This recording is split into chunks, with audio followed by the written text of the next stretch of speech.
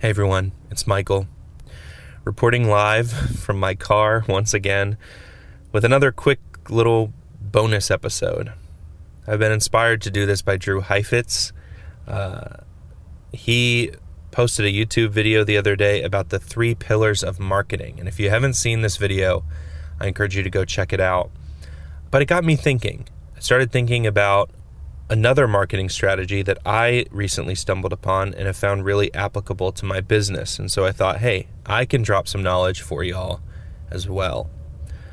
So Aaron and I are currently rewatching The Last Dance on Netflix. And if you've seen the series, you might remember that toward the beginning of his NBA career, Michael Jordan wanted to sign a sneaker deal with Adidas, which was the top dog athletic brand in the mid-'80s. However, those big brands were not just giving out contracts to rookies, and so Jordan had to look elsewhere. He was convinced by his mother to go visit the Nike campus in Oregon. Nike was more known for their track shoes at that time, but they tried their darndest to woo Jordan, and it worked. He realized that Nike was going to be all in on him, and they could put forth a better deal than any of the other brands. The price was right. And of course, the rest is history. Nike had hoped to sell $3 million worth of Air Jordans in the first 3 years. They ended up selling $126 million in the first year alone. Rewatching this sequence in the documentary prodded me to further investigate Nike's pivot as a brand. I mean, other than having Michael, what changed for them? What in the mid to late 80s took them from a run-of-the-mill running shoe company to the biggest athletic brand in the world, and one today that is at least 3 times more valuable than Adidas? The answer, as it turns out, was super exciting to me because it's something that any business owner can use to refocus their brand.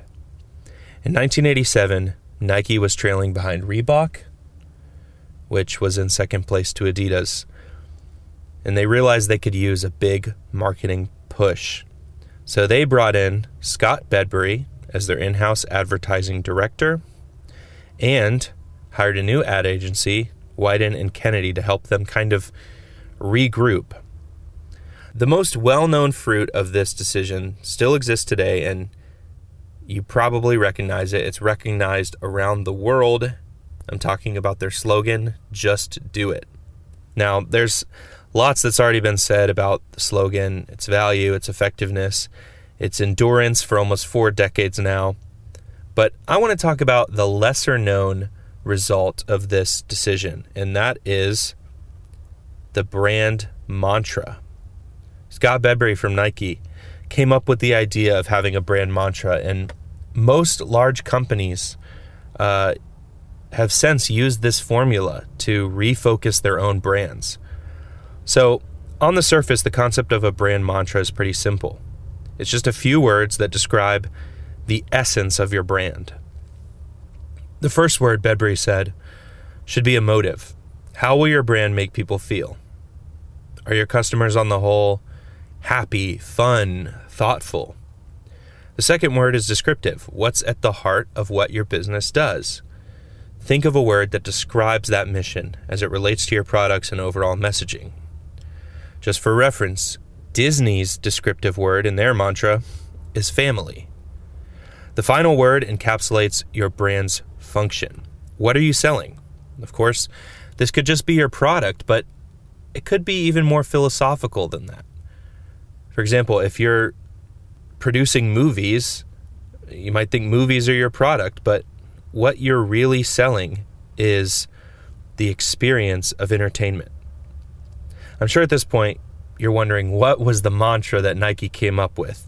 And I think when you hear it, you'll recognize these values in everything that they do, even today.